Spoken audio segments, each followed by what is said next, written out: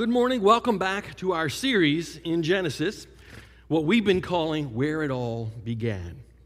We've been trekking our way through Genesis chapter by chapter, looking at the faithfulness of God as he began his plan to reconcile not only us, but really all of creation back to himself. Now, we've reached a turning point in the book as the focus will shift after today's message from Abraham, Isaac, and Jacob to Israel, or Jacob's offspring. We've been focused on Abraham, Isaac, and Jacob from chapters 12 to 37. That's half of the book of Genesis has been spent on these three individuals and God's interaction in their lives, which shows you how important they are, and the reason when we went all the way back to Genesis to look at where it all began. God is interested in relationships and dealing with us in a very personal way. God has chosen, as we've seen, to display his faithfulness through various individuals and their families, from Adam to Noah, from Noah to Abram who later became Abraham, from Abraham to Isaac, from Isaac to Jacob, who later becomes Israel. And we'll see as we finish up Genesis, we'll shift our focus to Joseph, one of Israel's sons. Way back in Genesis, chapter 12 to 15, God chose to bless Abram and to be his God simply because Abram believed. Literally took him at his word and obeyed without question. When God said, Abram, I want you to move, Abram said, where to and when do you want me to go and how far? No questions asked. And God is still looking for that same trust and faith from us today so that he can bless us. I used to tell my children when they were little, when I say jump, you say, how high? Right, it didn't work, trust me. They would say, why? They would just, why? Give me the whiny. Why do I need to do that? Explain it to me. Never worked. Hebrews 11, 8 to 12 says, by faith Abraham, when called to go to a place that he would later receive as an inheritance, obeyed and went, even though he did not know where he was going. By faith, he made his home in the promised land like a stranger in a foreign country. He lived in tents, as did Isaac and Jacob, who were heirs with him of the same promise. That's an important thing to note, that he lived in tents. Whenever they strayed from tents and altars, you knew that trouble was coming. For he was looking forward to the city with foundations, whose architect and builder is God. That's the same place that God is calling us to where he is, to where he dwells, to be in his presence. And by faith, even Sarah, who was past childbearing age, was enabled to bear children because she considered him faithful who had made the promise. And so from this one man, and he as good as dead. I love the way it puts that. I'm sure Abram was like, what do you mean as good as dead? And he as good as dead came descendants as numerous as the stars in the sky and as countless as the sand on the seashore. That line of blessing and God's faithfulness, first given to Abraham, was also extended to Isaac and then on to Jacob, just as God had promised. Mind you, though, it was not without difficulty and trouble. Not from God's side, but from ours. You see, Abraham had a bad habit of telling half-truths, which we all know are whole lies, aren't they? But God took care of him anyway, always being faithful to his promise, regardless of how much Abraham screwed up, and he does the same for us. He, Abraham, passed those lying traits on to his son Isaac.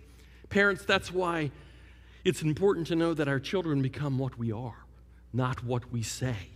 And we need to practice what we tell them they should be doing. Isaac repeated the same crime of lying about his wife to protect his own skin. He lied to Abimelech, king of the Philistines. Who, this woman? She's my sister. She's not my wife. Now, that lie about his wife being his sister was technically true for Abraham. Sarah was his half-sister from a different mother, but not true for Isaac. For Isaac, this was a whole lie. Rebekah was his first cousin, once removed by a generation. Once removed by a what? How do you figure that? It didn't make any sense to me either, trust me. These whole how things are related and who's related to who and who's a cousin and the second cousin, I can't follow any of that stuff. So let me show you graphically, in a graphic form, so you can get a sense of how just messed up these family dynamics are. So here we go. It begins with Terah. Terah had 4 children, Haran, Nahor, Sarai, and Abraham. Now, Abraham marries his half-sister. Ooh. I don't know how y'all feel about that, but for me it's like, ooh, I don't think I want to marry my sister. I love my sisters, but I don't want to marry either one of them. They had Isaac. Also had Ishmael, because Sarah couldn't have children. There was a promise. They forced that. Sarah gave Abraham her handmaid Hagar, and he had Ishmael, who later becomes the father of 12 tribes as well. They go on to become all of the Arab nations. Now, Haran, he had Lot and Milcah. Milcah marries her uncle Nahor. Double ooh. I don't know how y'all feel, but that just freaks me out. That creeps me out. Now, they had a child named Bethuel. Now, Bethuel had Laban and Rebekah. Rebekah marries Isaac. It's all in the family here. They have Jacob and Esau.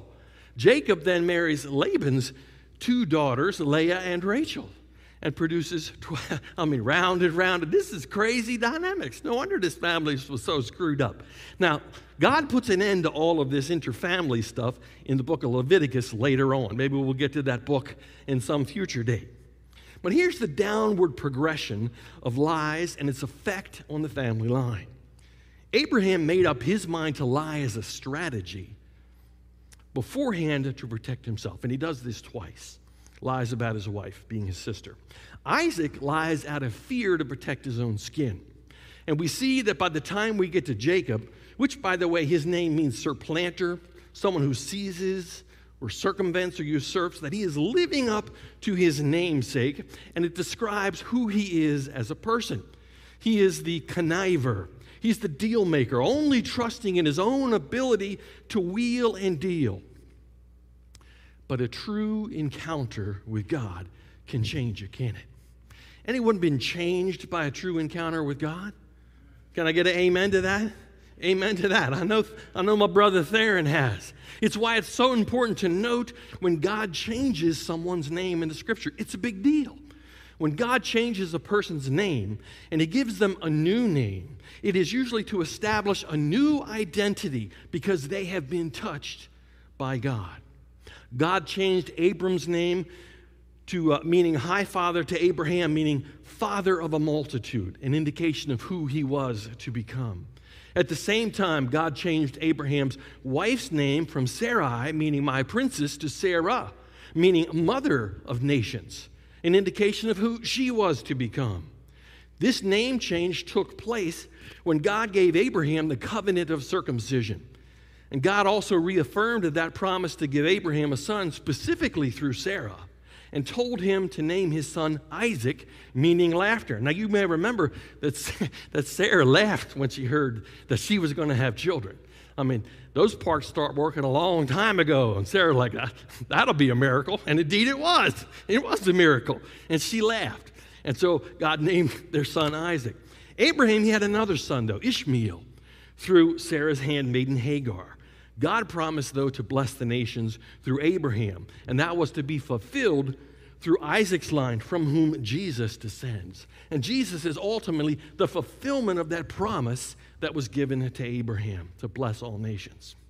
Isaac was the father of Jacob, who became Israel. His 12 sons form the 12 tribes of Israel, the Jews.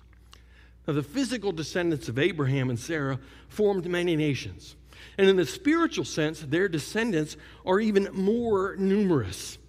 Paul says in Galatians, says that all who belong to Jesus Christ, Jew, Gentile, male, female, are Abraham's offspring, heirs according to the promise. What promise? The one made to Abraham to bless all nations through him. That blessing flows down to you and to me. God changed Jacob's name, which means supplanter, to Israel, meaning having power with God. All of this happened after Jacob Jacob had taken Esau's birthright, had stolen Esau's blessing, had fled from his brother to Uncle Laban, had married Leah and Rachel, fled from Uncle Laban back home, and then wrestled with God as he prepared to meet Esau.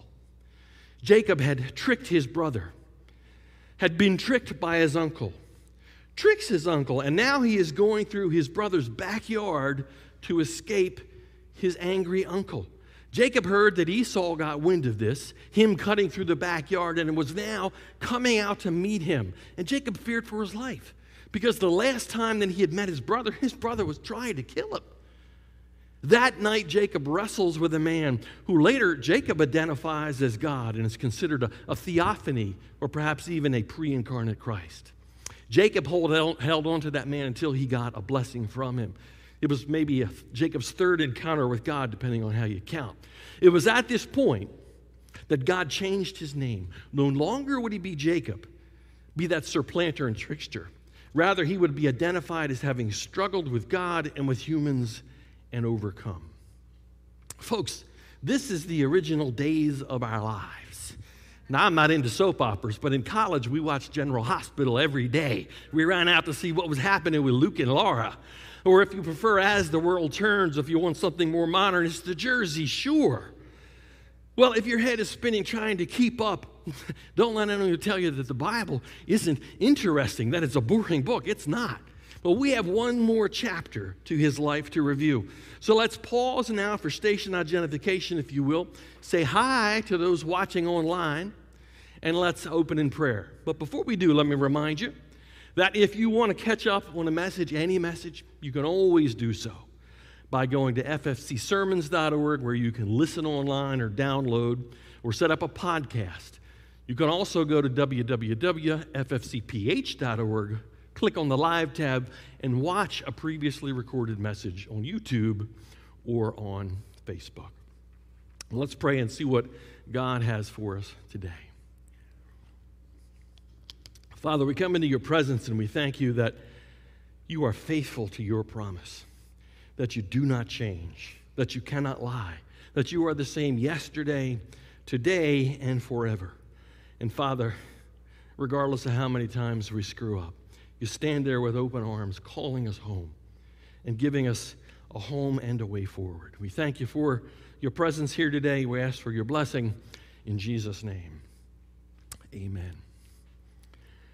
In the movie Back to the Future, Marty McFly, the character played by Michael J. Fox, he went to visit his mad scientist friend, Doc Emmett, or Doc Brown as he was called, who revealed to him that he had built a car powered by plutonium that could be a time machine when that car hit 88 miles an hour. Unfortunately, Marty also had to witness the death of his friend at the hands of the Libyan terrorist, angry at Doc for seizing the plutonium that was theirs for his car. Fleeing the terrorist in Doc's car, Marty unwittingly speeds to 88 miles an hour and is transported back in time. To save Doc was not Marty's only concern in the past. His own future existence was jeopardized when his mother had a crush on him instead of his dad. Now, just when his mother finally fell in love with the right person, Marty left in the same car, this time powered by a lightning bolt. But not before leaving Doc a note telling him what was going to happen. But the idealistic Doc ripped up the note saying that he did not want to interfere with history. On his return to 1985, Marty watched hopelessly as the same terrorist shot Doc dead again.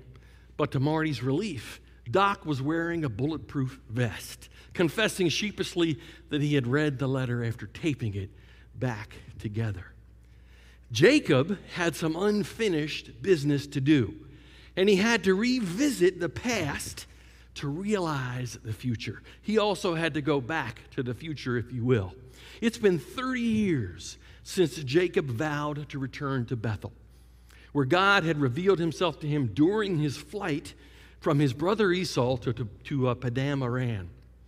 It's been 10 years since Jacob had left Laban on his journey back home, to that home, that land of promise. Jacob's vow at the beginning of his saga came during the very first night that he was fleeing from his brother Esau to Uncle Laban, his mother's brother. It was here that Jacob has his very famous dream back in Genesis 28, where God promised, I am with you and will watch over you wherever you go. I will bring you back to this land. I will not leave you until I have done what I have promised. That's God's promise. It's also where we see Jacob make sort of a promise of his own, where Jacob begins to make a deal with God. And he's like, hey, God, if you protect me, like if you be with me, then when I return, hey, you can be my God. And as a matter of fact, I think I'll throw in a tithe of 10%. He would have been an excellent used car salesman. We're going to throw in that undercoating for free, no charge.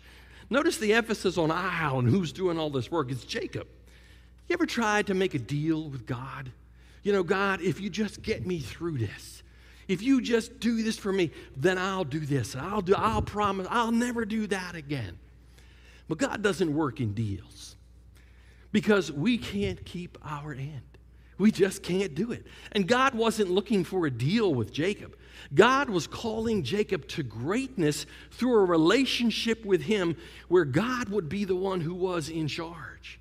Over and over in his life, he keeps reminding Jacob that he is calling him home to be where he is, where God is dwelling.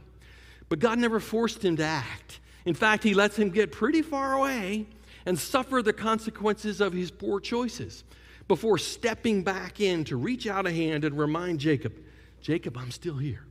I'm still calling you home. I'm still faithful to my promise. I like to think my dad worked the same way. My dad would give you just enough rope that you could almost hang yourself before he would yank on that rope and pull you back if you were too dumb to figure it out, that you were going down the wrong road. Mind you, he'd let you stub your toe before going too far. He'd say, son, that's far enough. You didn't think that one all the way through.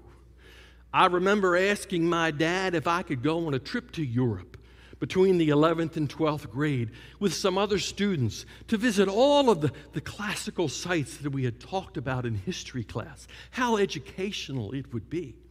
Of course, I might have forgot to mention that the only two other students going were the cutest and shortest girls in my class, both 5 feet. He yanked that rope back real fast. Son, that's a solid no, as he looked at me like I was a solid idiot. Can you imagine one hot young man trekking across Europe with two beautiful teenage girls from youth hostel to youth hostel? Now, there was supposed to be a chaperone, but they never showed up.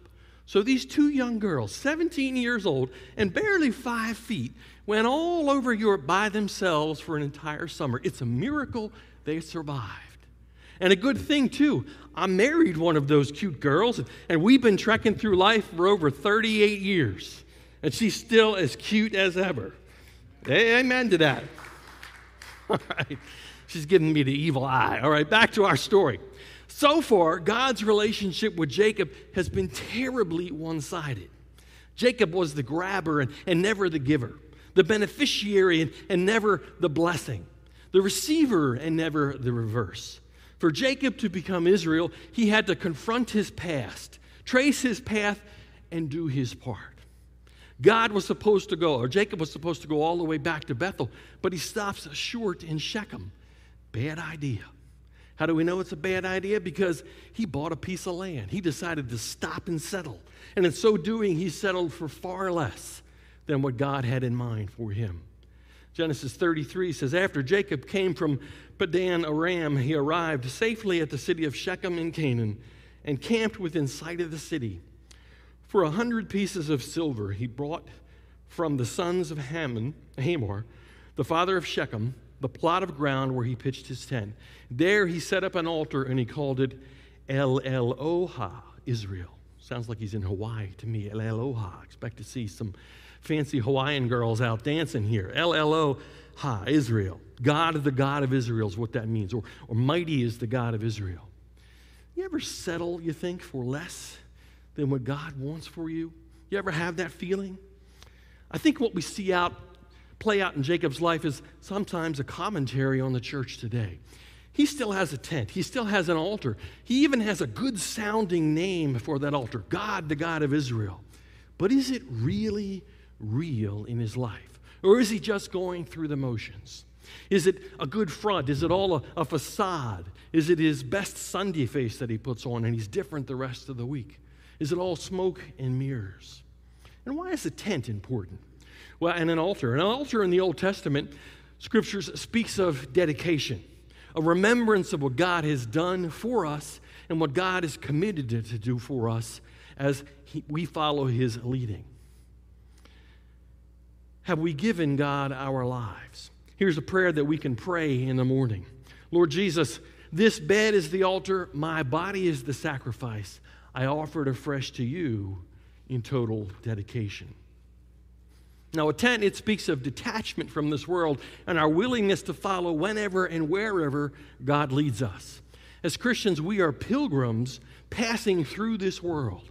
And in order to pass through, we must remain detached from this world and all that it holds dear. Our hearts belong to another kingdom. Peter says, "Dear brothers, you are only visitors here, since your real home is in heaven. I beg you to keep away from the evil pleasures of this world. They are not for you, for they fight against your very souls." Far too often we have a form of godliness. We look good on the outside, but we deny the real power thereof. What Jacob does sounds good, and it looks good on the surface. But Jacob, he was trying to live in two worlds, serve two masters, walk two roads. I found this old West African proverb. And this is what it says: "The man who tries to walk two roads will split his pants." That makes me laugh. I like that proverb. The man who tries to walk two roads will split his pants. That's the way it is with those who try to live for the Lord and the pleasures of this world at the same time.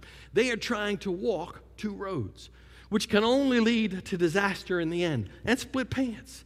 This is what happened to Jacob. God had called him back to Bethel, but he chose to settle just 30 miles away in Shechem at the crossroad of trade where he could get rich. The grazing land there was far better for his flocks.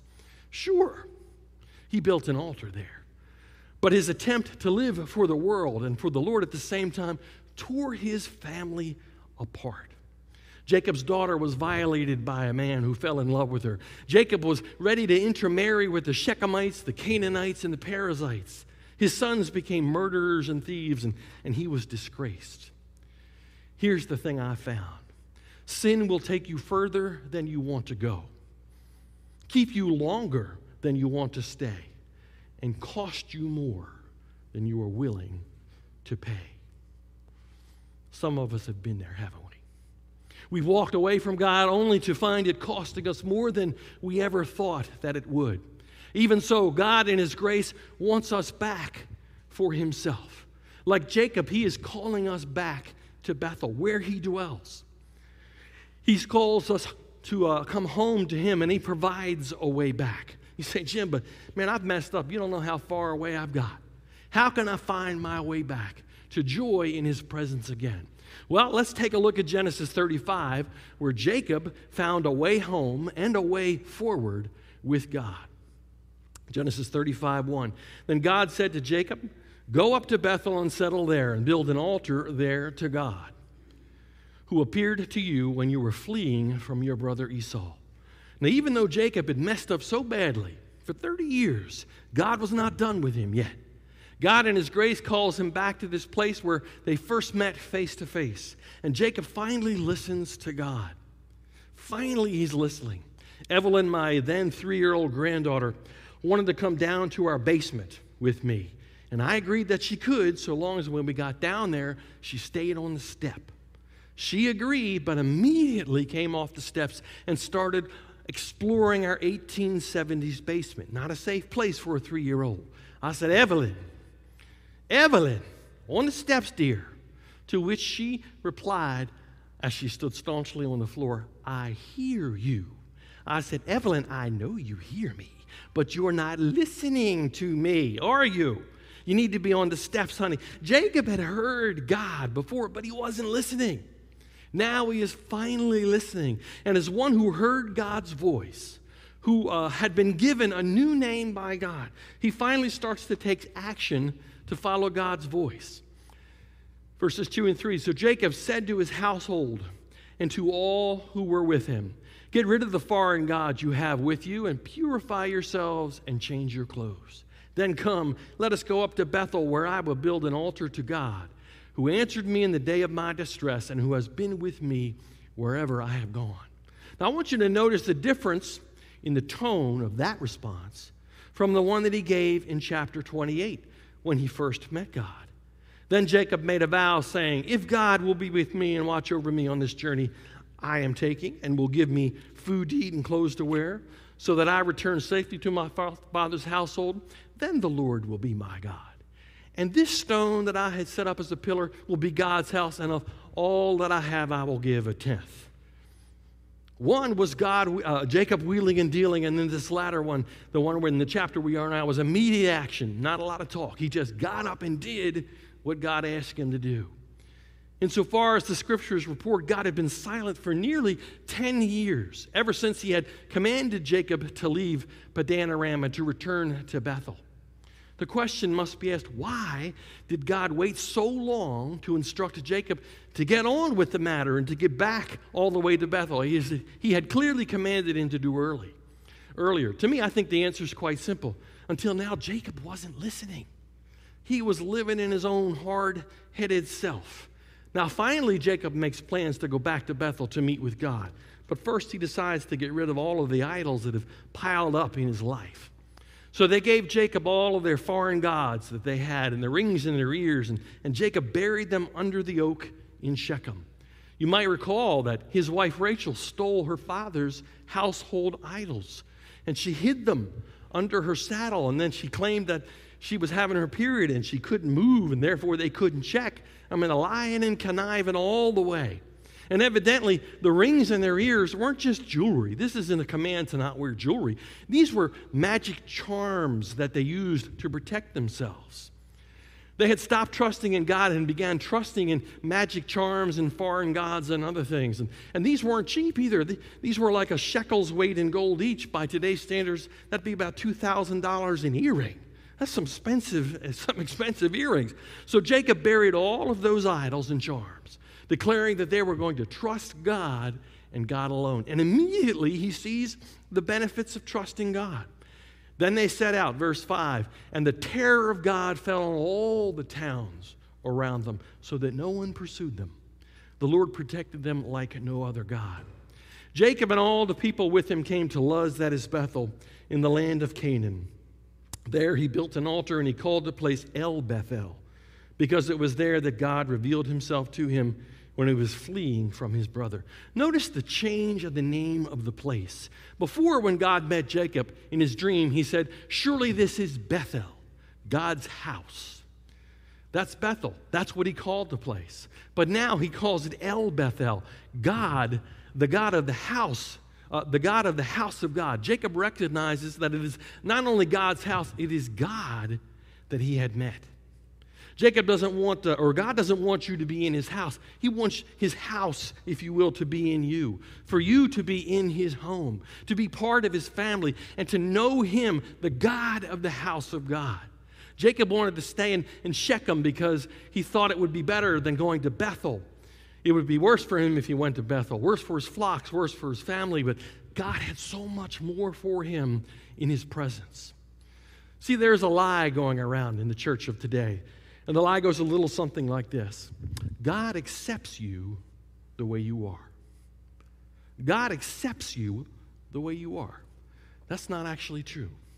If God accepts you the way you are, then there was no reason for Jesus to have died. Jesus died for nothing. The reality is that God loves you the way you are. Not as you should be, not as you could be, not as you must be. God loves you as you are, all of your success, all of your ugliness, all of your shame, all of your failure, everything you hide.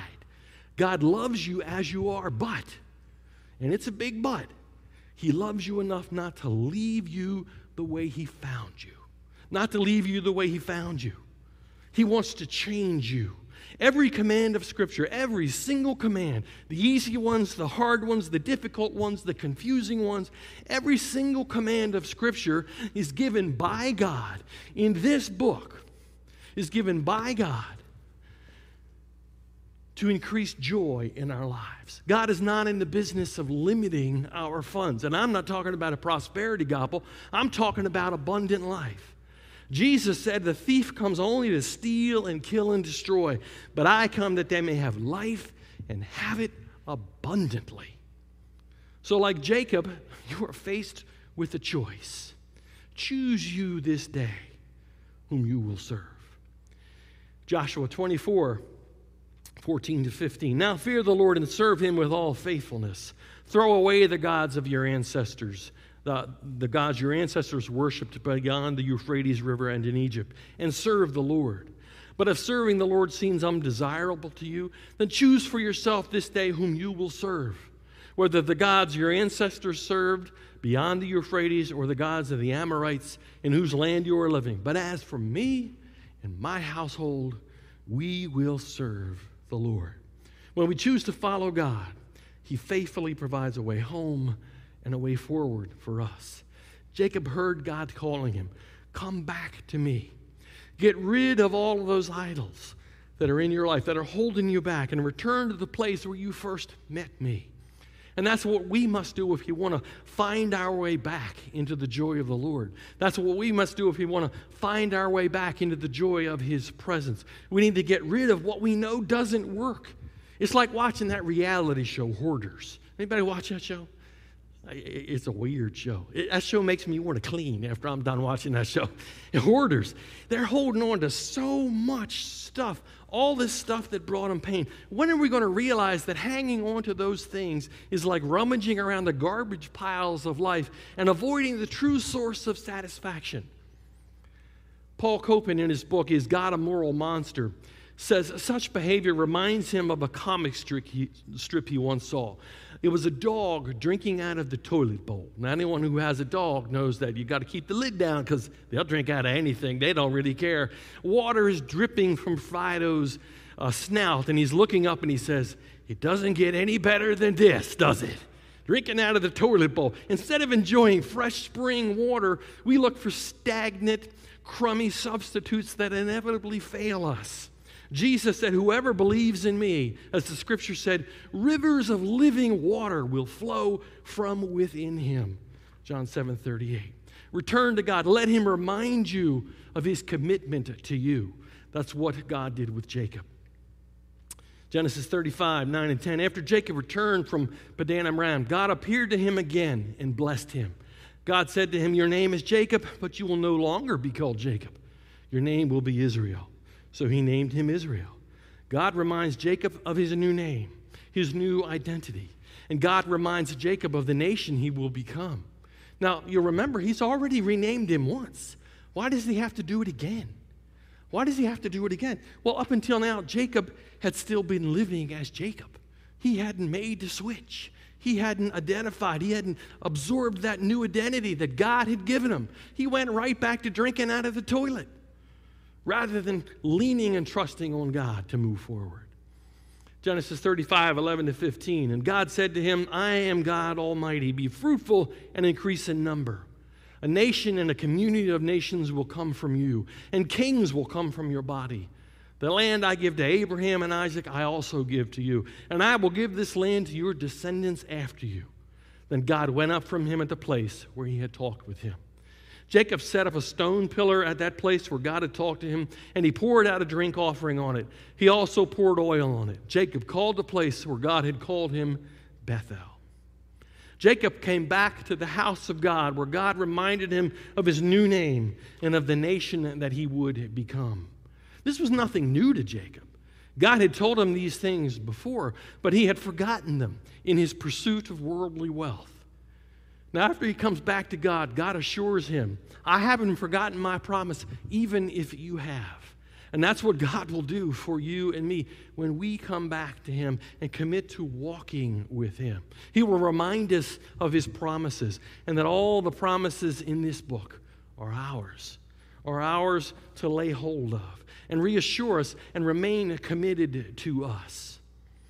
The Bible says if we are faithless, God will remain faithful, for he cannot disown himself. Even if we forget, he never forgets. When we leave, he longs for us to come back to him, and so that he can bless us, and he reassures us of his love and his desire for us. We still have a room in his house, and he wants to bless us even as he did Jacob. Just come home to him. Come back to Bethel, so to speak, and let yourself be reminded of the commitment that God cares for you. A couple went to Haiti to bring a child home that they had adopted. She was 5 years old.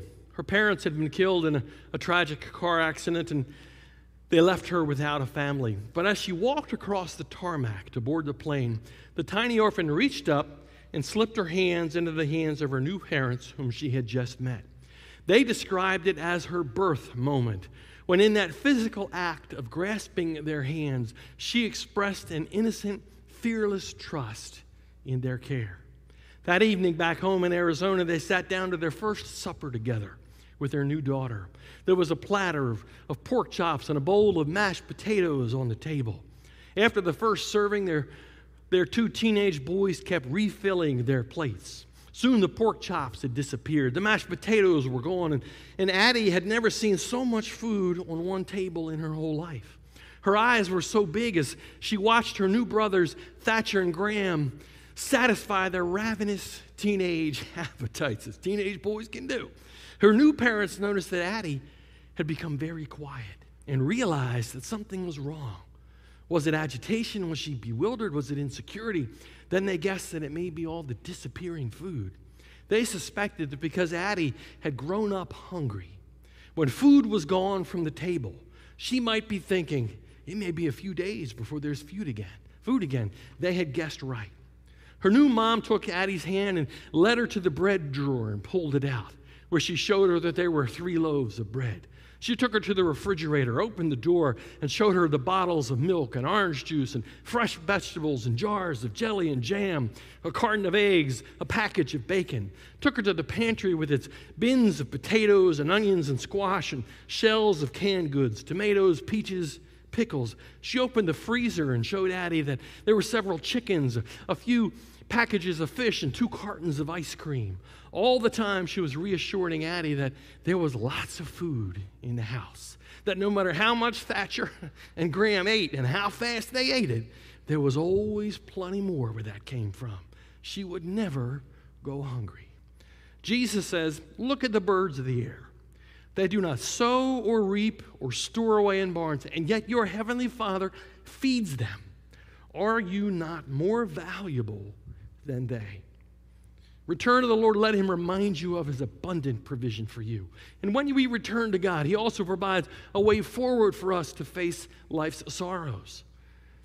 Gain the confidence to face the hard times as well as the good. Feel the strength that comes from his presence, no matter what life throws your way. That's what God did for Jacob. Look at verse 8. Now Deborah, Rebekah's nurse, this would have been his nurse growing up as a child, died and was buried under the oak beneath Bethel. So it was named Allon Bacuth, the oak of weeping.